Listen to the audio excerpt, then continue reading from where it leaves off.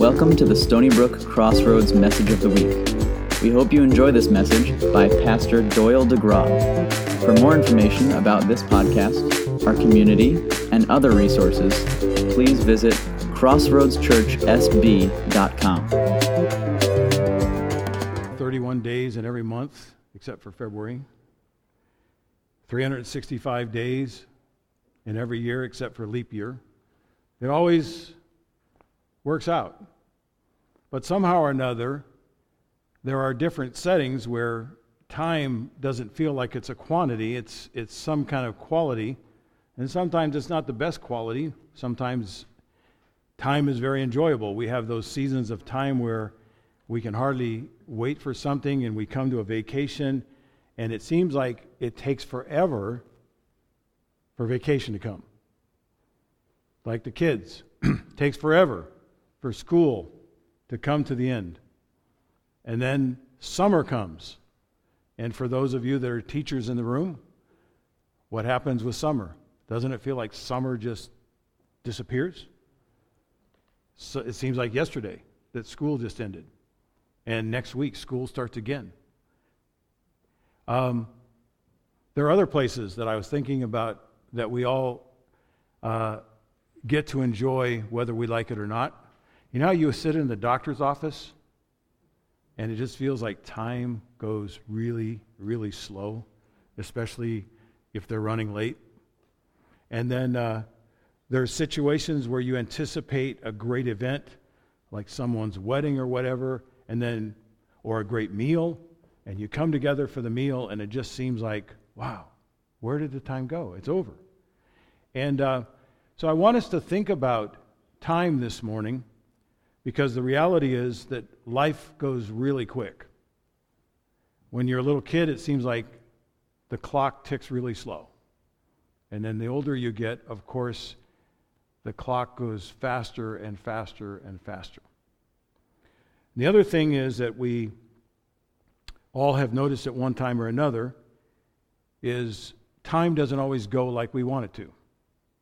And the events within the confines of the time that we have on this earth, they have all sorts of twists and turns.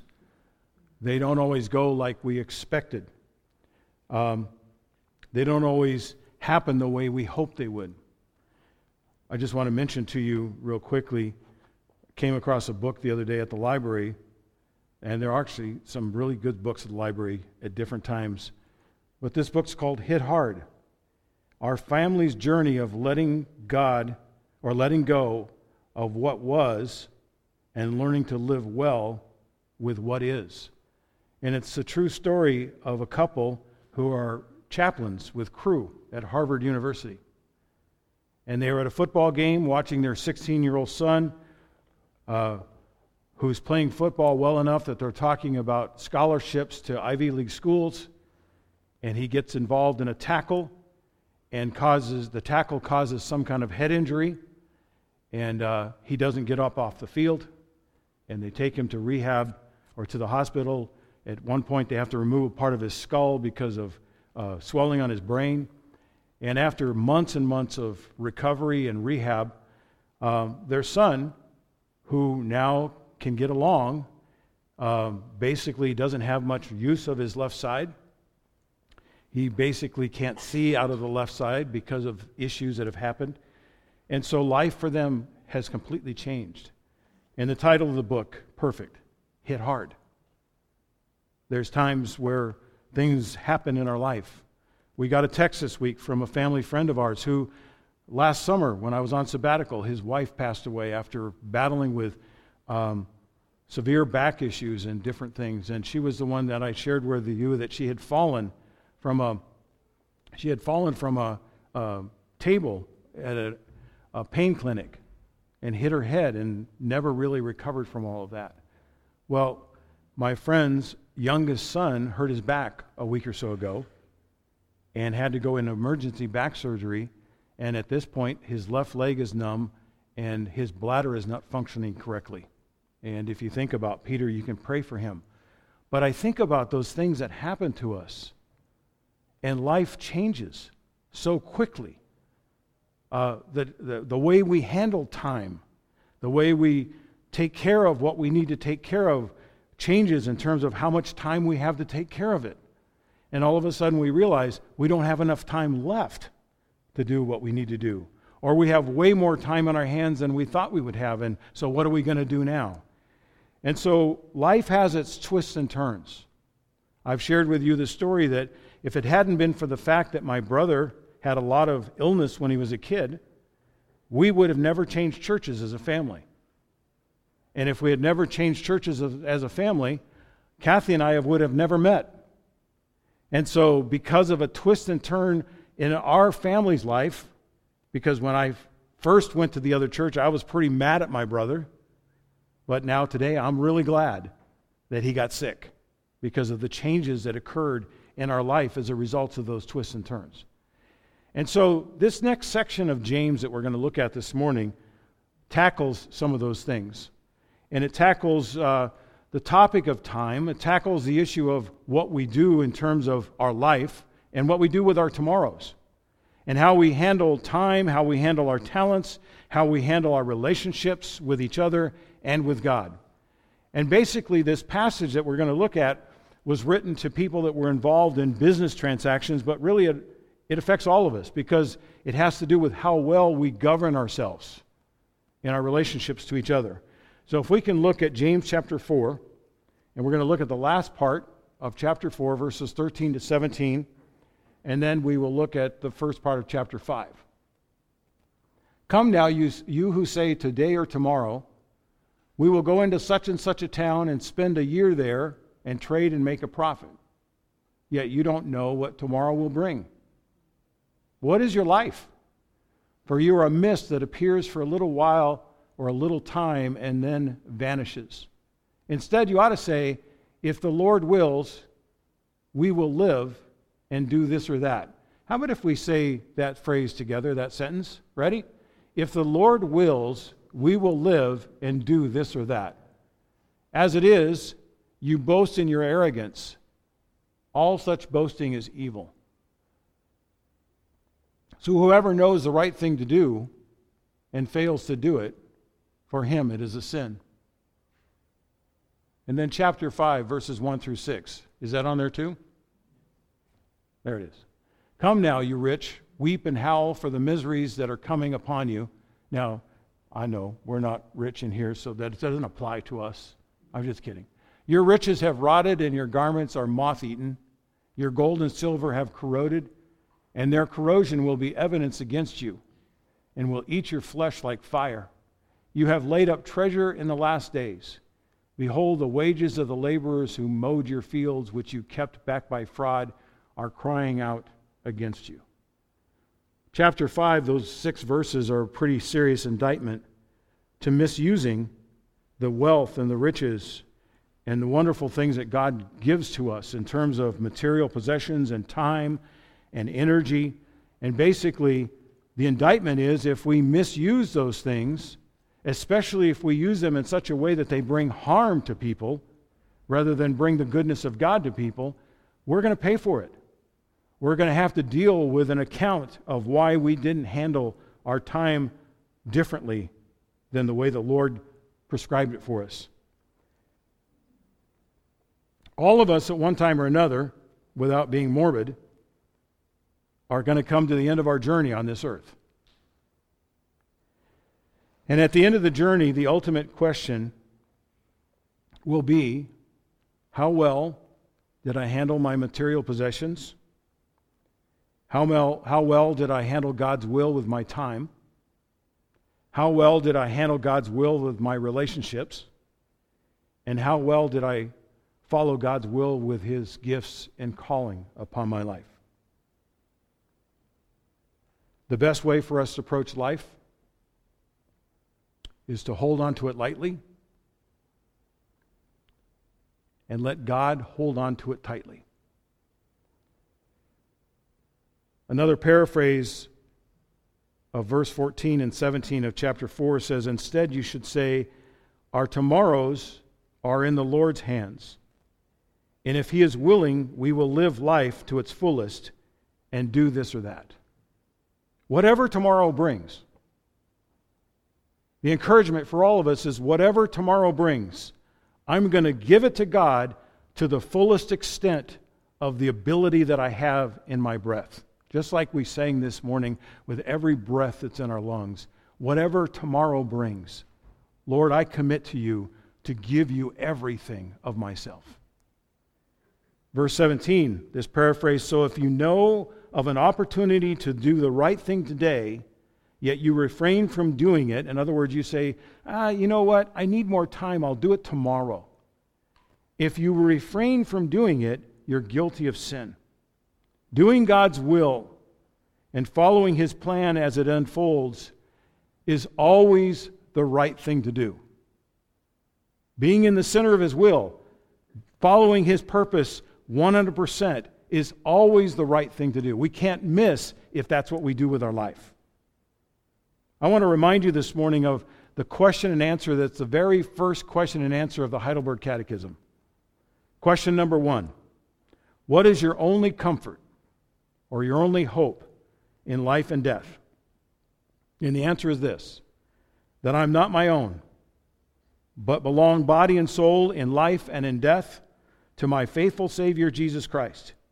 He has fully paid for all my sins with His precious blood and has set me free from the tyranny of the devil. He also watches over me in such a way that not a hair can fall from my head without the will of my Father in heaven. In fact, all things must work together for my salvation. Because I belong to Him, Christ, by His Holy Spirit, assures me of eternal life and makes me wholeheartedly willing and ready from now on to live for Him. Wholeheartedly willing and ready to live for Him. This passage from James, and I remind you that the Bible didn't get written or was not written first with chapters and verses. So chapter 4 looks like it's different from chapter 5, but it's just a flow of the same thought. And I think there really are a couple of, well, I'll give you 4 different main themes that I think you can capture from these verses. First one is when we are following God's will, we will have wisdom about tomorrow. When we're following God's will, we're going to have wisdom about what to do tomorrow. God's wisdom about tomorrow is always a sure thing. And James does what he commonly does in this book. He goes back to the Old Testament and he draws from ideas and themes from the Old Testament. Let me remind you of a few. Proverbs chapter 27, verse 1. Don't boast about tomorrow. Why? Because you don't know what today is going to bring. Proverbs chapter 16, verse 3. I think recently I was reading, it was one of you, this is one of your life verses. Commit to the Lord whatever you do. It's Brian. Commit to the Lord whatever you do, and He will establish your plans. In other words, hold on to Him tightly, but hold on to the plans loosely. And say, Lord, whatever you want me to do. The original language in that verse actually means roll on to the Lord whatever you do. Whatever you're carrying on your back right now, just roll it onto Him and say, Lord, would you massage this and process it, and I will receive it back to you the way you would like me to process it. Unconditionally trust Him in every area of life. Now, when things come our way that are positive, it's easy to say, oh, hallelujah, I trust Him. But when things come our way that are difficult to deal with, whether we have to battle with disappointment, if we have to battle with pain and sickness and all those kinds of things, the test of our ability to surrender to Him in the process, doesn't it become really, really difficult? But it doesn't matter whether we're going through a season that's really a great season or we're going through a real difficult season. The issue is the Lord wants us to roll those onto Him and commit all of our ways, the good times and the bad times, and trust Him with today and tomorrow. The second theme, besides the fact that we can trust His wisdom for tomorrow, is that when we are following God's will, we will have strength to face the brevity of life. Life is shorter than you think. But here's the good news. God has all the time in the world. He is not confined by our shortness of life. One of the things I've shared before, I think, is that I've had to do a number of funerals over the years. And I did a funeral one time, and I know I've told some of you this story, but I did a funeral one time for a friend's grandmother, and I didn't know the grandmother, and so I was asking a couple of daughters for some stories that I could tell. And one of the daughters said, I can't think of one damn good thing I want to say about my mom. And I thought, wow, that's sad. This much time. And this daughter's response was, this time was not worth anything to me. In a contrast, just to kind of lift your spirits after that story, some of you remember Alvira, who passed away in this last year, who, kind of a tall, white-haired lady that would come every few weeks, part of Christ Community Church. When Alvira passed away, one of the things I would do at every funeral, especially after that one incident, was I talk about the brevity of life. And I say, life, look, Grandma was here yesterday and today she's gone. I had to do a funeral for a young man that was in the Navy, 21 years old. I had to do a funeral for a stillborn baby. It doesn't matter, whether it's a baby or an older person, life is short. And so I share in funerals, I always say, look around you. And if you have someone that you're having difficulty with, work it out. Because this person's gone. And you can't make up with them anymore. You've got to reckon with God if anything was wrong. And I shared that at Alvira's funeral. And I don't know if I shared this after her funeral, but Kathy and I were there, and we walked in, and the place was just packed. And Alvira had, 25 grandkids, and that many great-grandkids. And several of them were older teenagers and young adults. And this may sound weird to you, but it was an open casket, and a couple of her granddaughters. One of the things Alvira used to like to do was wait for the mail. She was always, is the mail here yet? Is the mail here yet? She was like obsessed with the mail. And so a couple of these granddaughters were kneeling at her casket, and they were dropping mail in the casket. And they're going, Grandma, we brought your mail. And look, you got a Publishers Clearinghouse. Maybe you're going to win. Maybe this is the one. And then they laughed and they said, actually, you did win. And so I'm watching all of this, and there's like this joy in this room of celebration of Alvira's life. And Alvira had a son and I forget how many daughters, but the son was the oldest. And so I had talked to him about everything. And so I'm up there and I'm sharing, life is short, and if you have any issues with anybody, it doesn't look like you all do, but if you do, make sure you clear it up.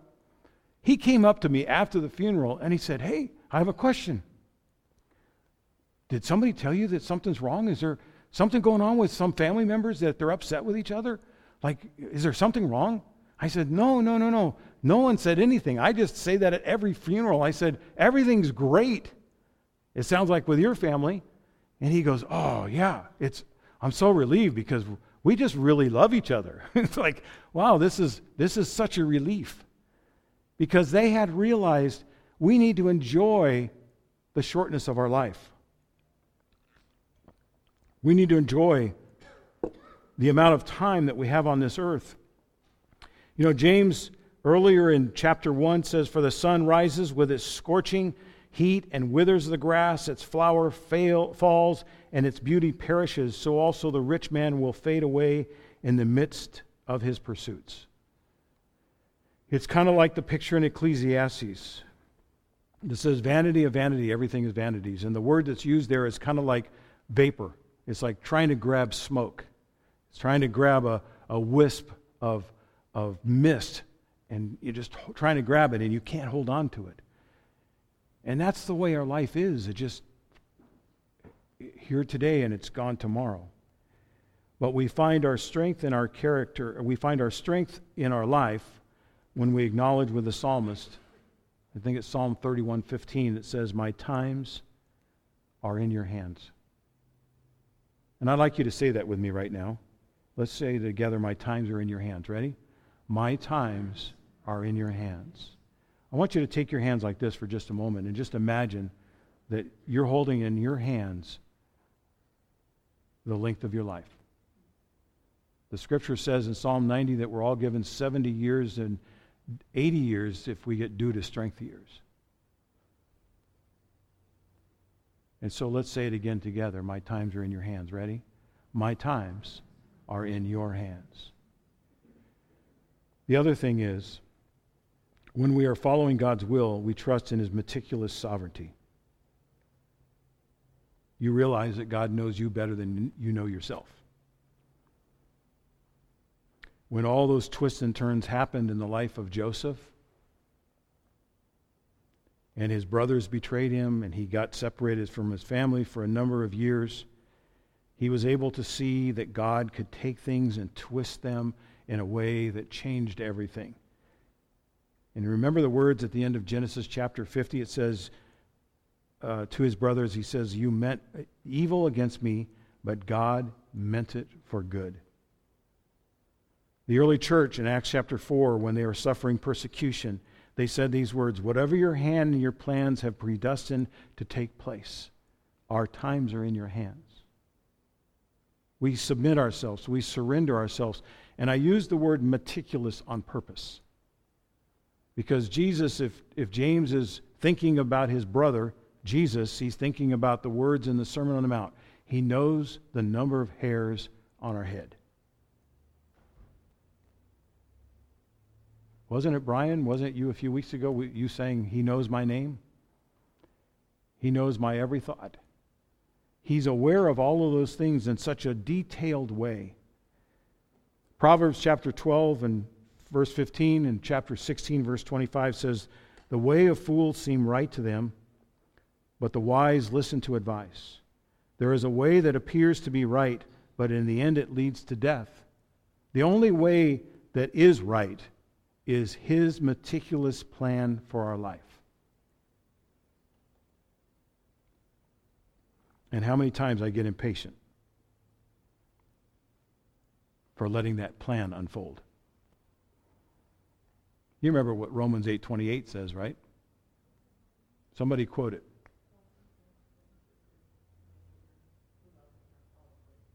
All things work together for good for those who love Him and are called according to His purpose.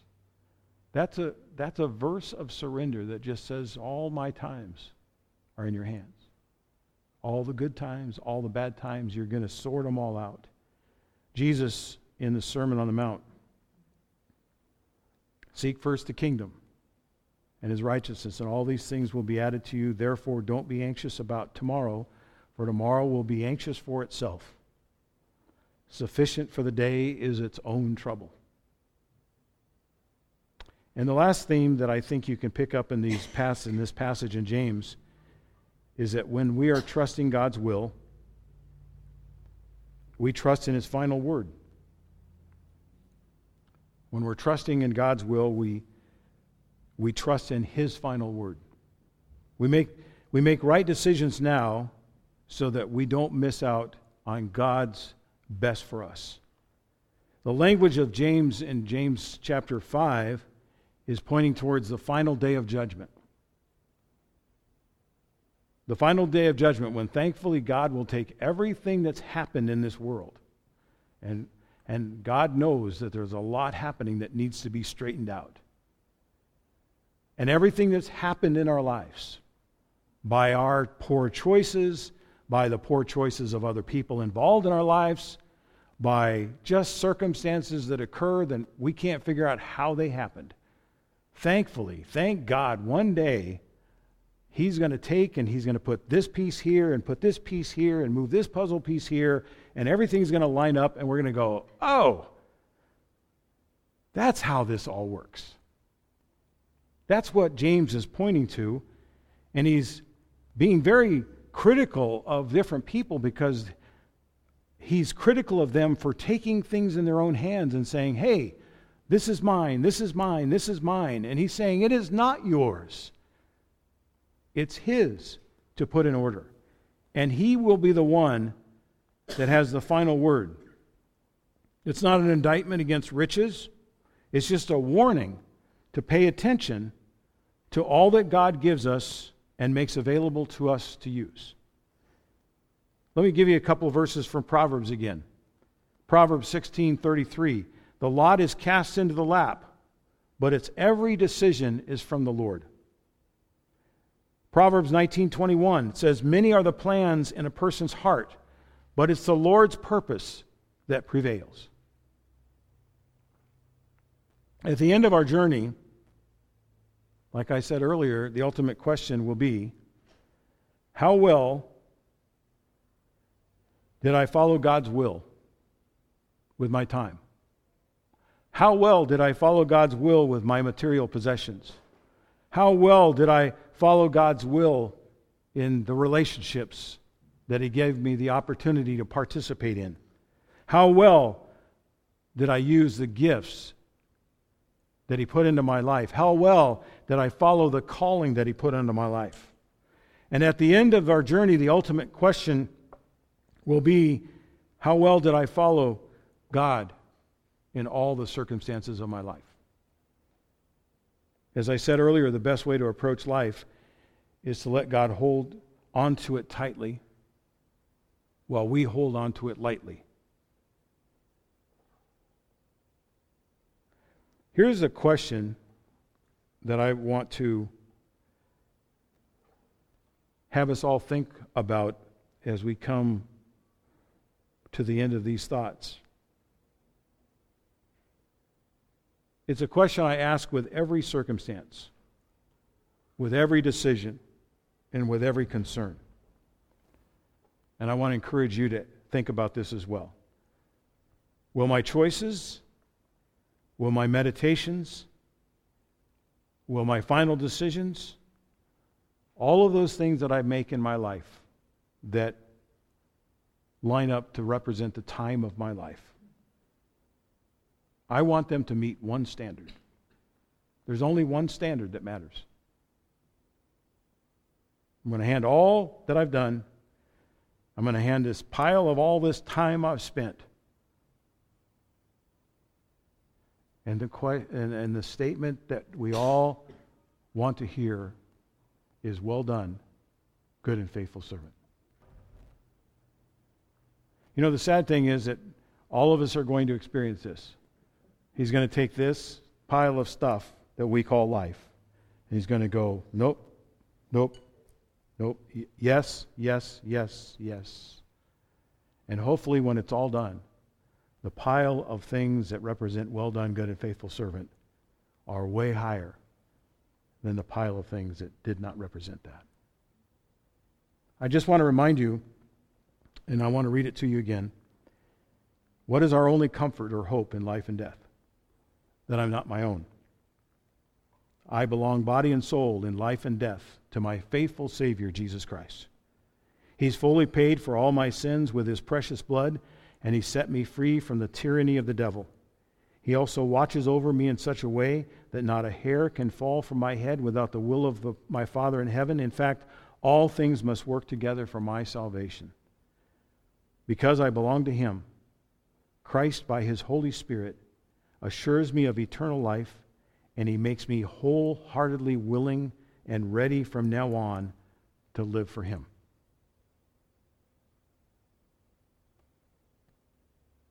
Is your heart a heart that is wholeheartedly willing to live for Him, whatever God calls you to? Would you bow your heads and pray with me?